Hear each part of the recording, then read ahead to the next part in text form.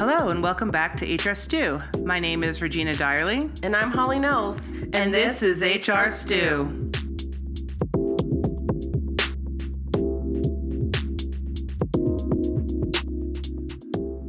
Today's topic, how written policies and procedures can backfire when followed too closely.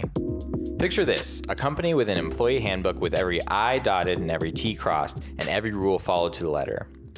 It seems foolproof, right? In this episode, we'll be exploring the tales of policies turned haywire, where employees find themselves caught in a web of unintended consequences.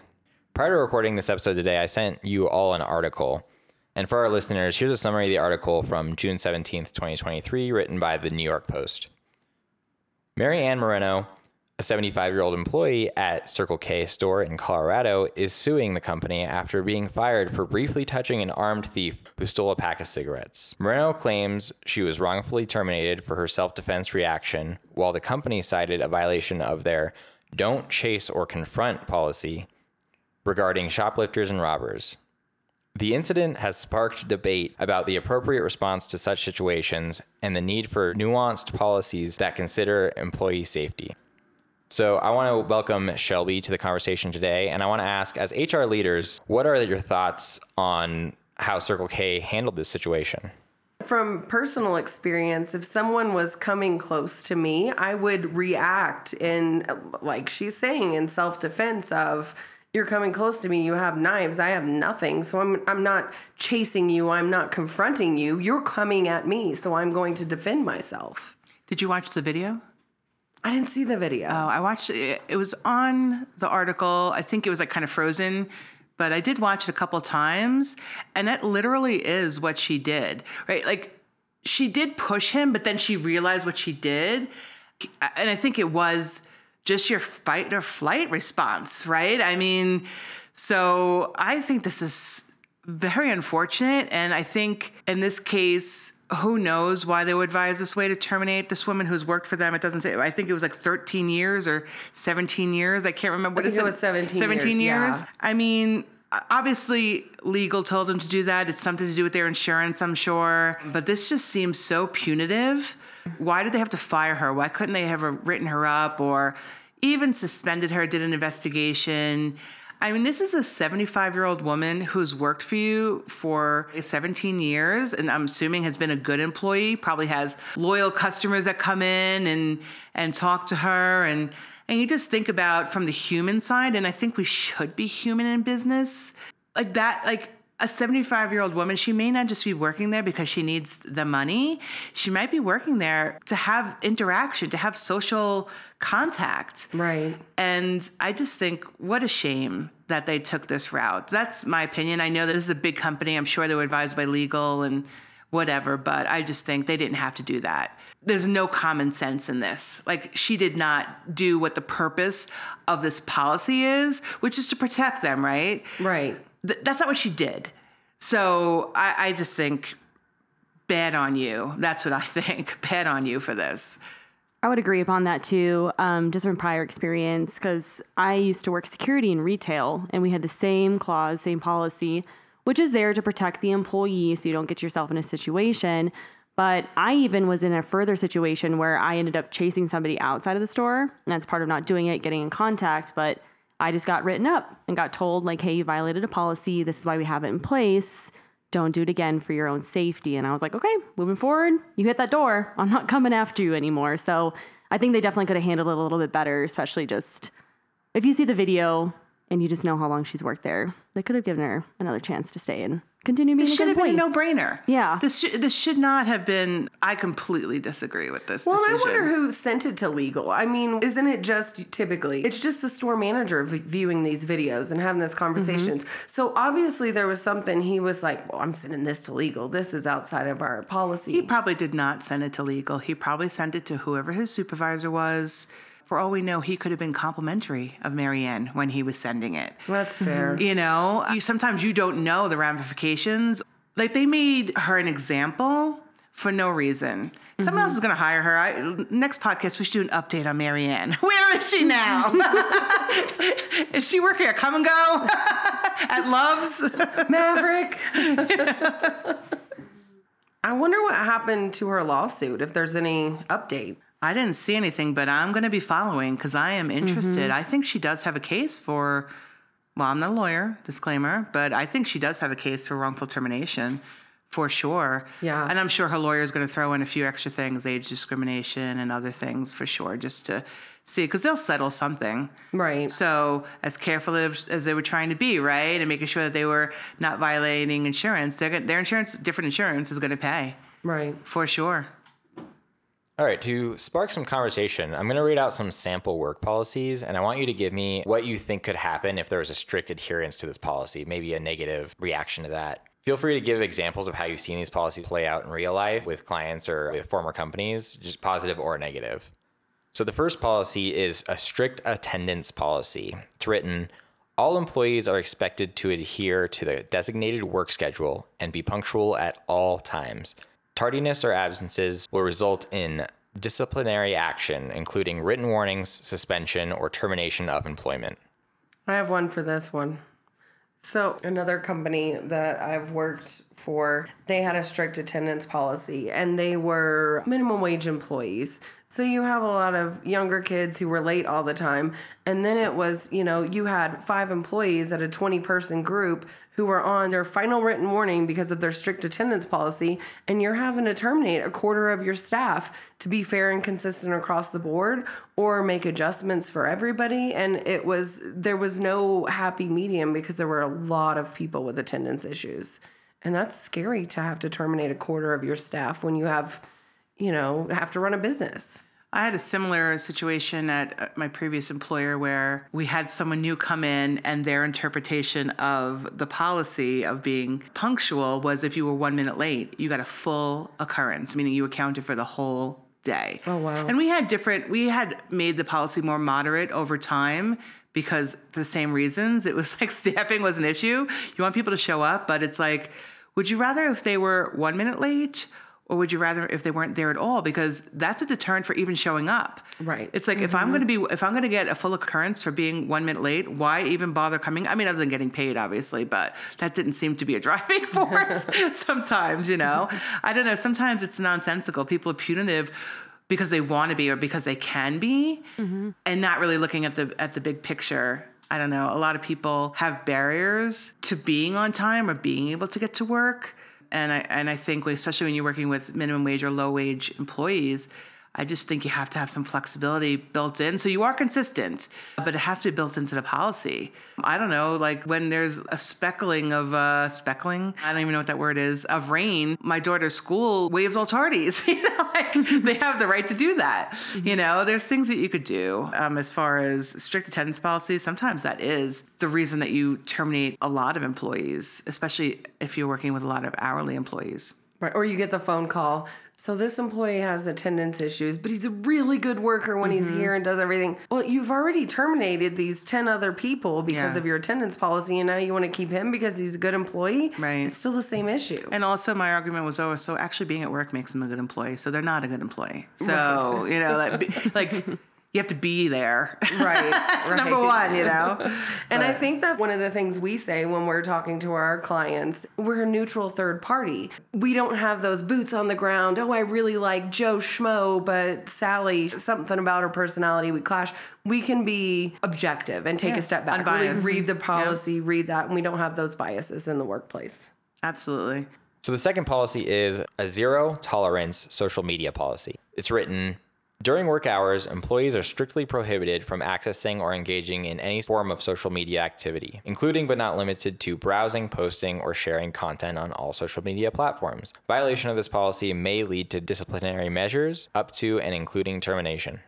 I mean, in general, when you're at work, you're supposed to work, but I think also there's some stress relief with just doing some doom scrolling throughout the day, or whatever. I think it's unrealistic. I think there's some jobs where you can't even have your phone on your desk. If you take credit cards and different things, or you're dealing with personal information, there's some policies in place, but barring that, I think most people at some point during the day will look at something.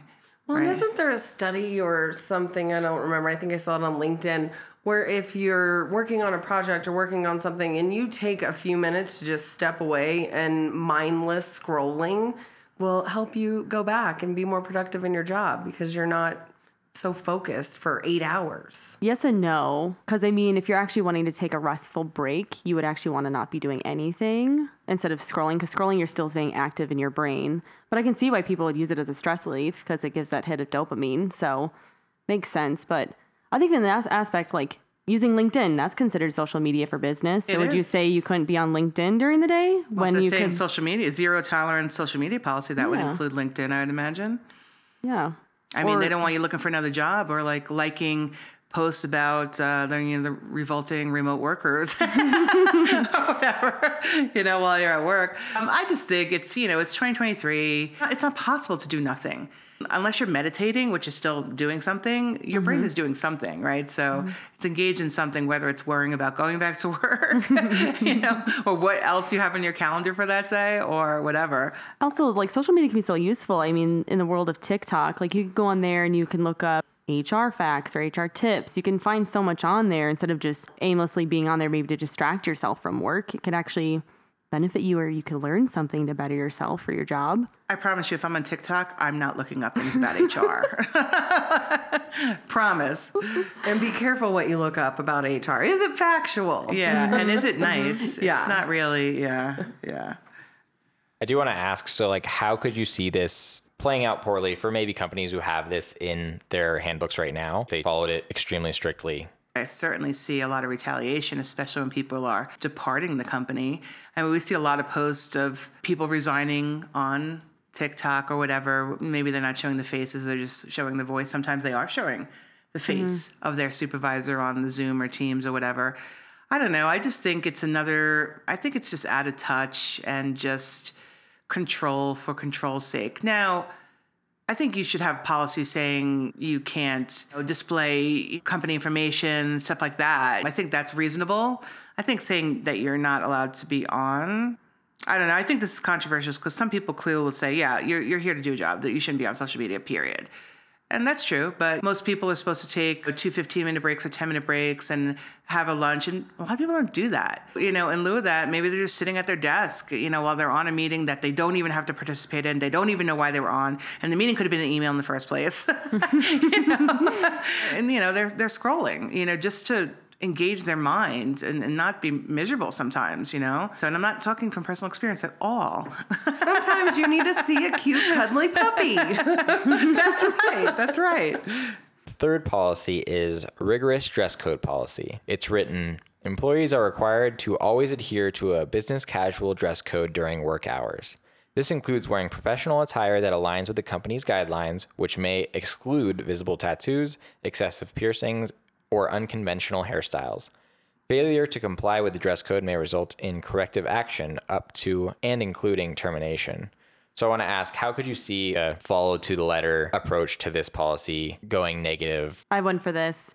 At a previous employer, specifically with the unconventional hairstyles, we had a gal come into work after a nice long weekend. She got her hair done, and it wasn't really obnoxious colored. It was one of those pretty like maroon red colors. But our director ended up feeling it was an unconventional hairstyle, and they sent her home and said you could not come back to work until you colored her hair, and she resigned 3 days later. So it backfired on them trying to implement this onto her. I just remember working for the years. I have tattoos, I have piercings, and for so long having to wear long sleeves all the time. One, sucks in the summertime, not gonna lie.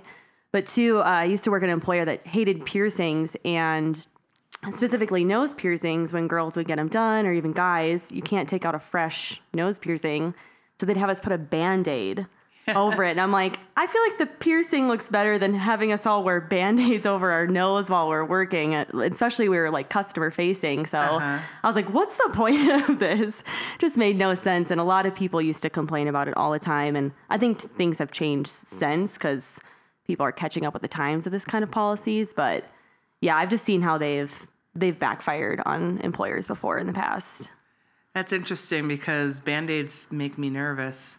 Like, what's underneath that Yeah. Yeah. But it was the same when my husband went back to school to become a respiratory therapist, and it was the same thing. And he actually commuted with a woman who had several piercings on her face, including, I don't know what it's called, the one on the cheek. Oh, is that like a dermal where it's like in the skin? Yeah, it's kinda? like in the skin. So she had to wear like 3 different Band-Aids on her face, and I just thought, wow, like that, like, is that accomplishing what you're looking for? You know, so she looks like she has scabies instead of piercings or something. I don't know. Is that not appropriate to say? I don't know.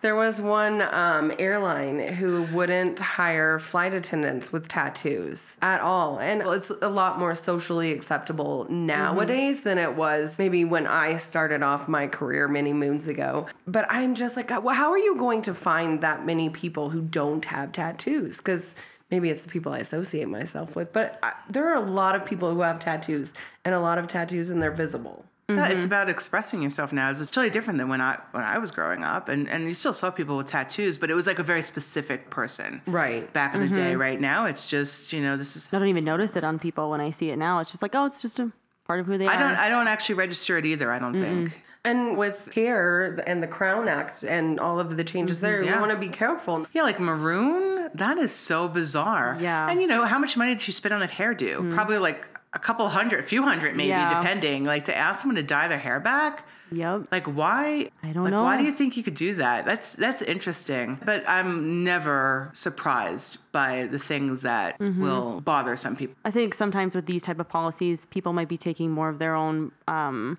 Bias. personal, like what they would like and what they want everyone to look like, instead of just trying to, you know, keep with the times. It's also control, though. Yeah. It's like some people that are given power will abuse their power just because they can. Last one is an open door policy.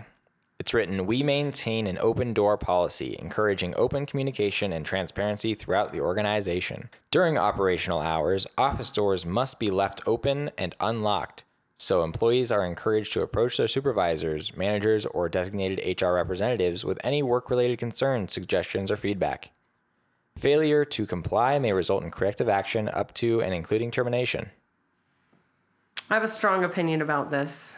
I think this policy is ludicrous. There are some points in the day where you have to, if you're in an office, close your door so you can actually get work done.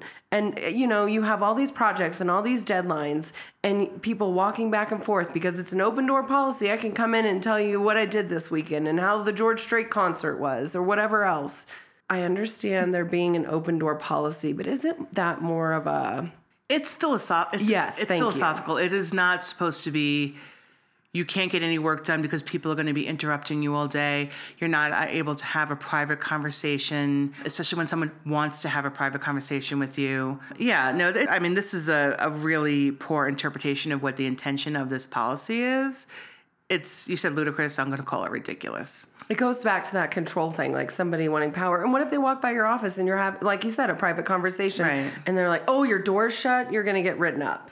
This is someone that doesn't want people to be able to go to HR. Right. You know, they want to be in the know. I know I talked about this manager before and I've never named names or anything like that, but it was the one that also wanted to put all the employee files in her office. If you remember back at, yes, that was like episode 1 or 2 or whatever. Had a really nice office. I was there before her. And she actually wanted to put me in a cubicle in the center of the call center so that I was accessible to everybody, because that's really what HR is supposed to be. And that was just what it was. It was, you know, she wanted to take something away and make sure that people could not appropriately go to me. So it's always interesting. That's beyond an open door policy. That's a no door. That's a here's a cubicle. It's not even a wall, you know, not a ceiling. It's a long time ago, though. So for this next segment, we go to the forum Ask HR, where people can ask HR questions and get answers from experts. And we're going to take an example from there from middle_raisin_7481. And this question comes from Michigan, titled, Boss keeps interrupting me when I try to bring up concern about a coworker. A coworker has been violating our handbook policies in ways that may involve legal matters, such as discrimination against protected classes, rummaging through coworkers' and personal belongings, and violating other policies that aren't legal issues. These issues have occurred to multiple people, including myself. When attempting to professionally explain her actions, employee X dismissively responds and walks away. I approached my boss and began expressing my serious concern about X, but I was interrupted before I could finish my sentence. My boss stated, "You can't change someone's personality." I made another attempt to address the issue later, but once again, before I could report anything, my boss interrupted and made a comment like, "X is really good at her job. Personality and the specific work performed are not issues at hand." I never claimed they were. My boss has no knowledge of the specific details I intended to share. It's possible that others have made similar statements, but I'm not aware of the specifics. I have never filed a complaint about anyone before, so my boss should not assume that it is just a frivolous matter. What should I do? This situation leaves me feeling like I won't be able to voice any serious concerns about others in the future, even if something significant were to occur. Well, I think the boss is right. You can't change someone's personality. I don't see how that relates to this, but I guess my question is, ask HR, do they not have HR that they could report this to? I guess that would be my first thing. It's hard to go around your boss, but if there's another party that's non-biased to go to, I would suggest that. Well, and two, I'd be surprised if other coworkers haven't spoken up. If you're rummaging through everybody's personal belongings, I mean, I'm sure there are other people having the same conversation. So put it in writing and send it to your boss's boss or send it to human resources and be matter of fact and factual with your statements and what you put in the email. Leave out opinion. Yeah, it's interesting. I mean, of course she would not know the specifics, right? She mentions that in her post. I'd be surprised if other employees didn't complain. If she's rummaging through other people's stuff, that would bother other employees. Right. I don't know. Whenever we read these, I'm always thinking, I'm missing information. I need more information. It seems bizarre that the boss would not want to address this. Like, that's disruptive behavior. And then it says, such as discriminating against protective classes. Like, I feel like we need more information on that too. Like, how, why, when, where? What was said? Like, does she understand what discrimination means? There's just a lot of open-ended questions here. It seems like this person might come from a culture that looks down upon talking to HR. How would you maybe address that? I mean, that would be someone's personal opinion if they have maybe their own fear or maybe they've had their own bad experience in the past while going to HR. But I mean, truly, we don't know if they even have an HR for them to go to. Because this kind of matter, I feel like I would just go to HR about, especially if my boss wouldn't talk to me about it. If there's bizarre behavior, like her rummaging through someone's stuff, I would immediately go to HR. So maybe there isn't one, but what his question was, if there's a culture of not going to HR, I mean, that's something that the HR person has to work on, right? Being there, being accessible, being trusted, keeping things in confidence when asked to do so. There are ways that HR builds trust, and that takes time. It doesn't happen. It could take a year. But it has to be done. And somebody still, regardless of whether or not there is HR, somebody has to be doing the function. I mean, clearly there's several employees here. I mean, so there's enough employees that somebody needs to be in charge. And they have a handbook. She said they violated their handbook policies. So who wrote that? This needs to be escalated to somebody that's not her boss, unless they're in HR, which it doesn't sound like.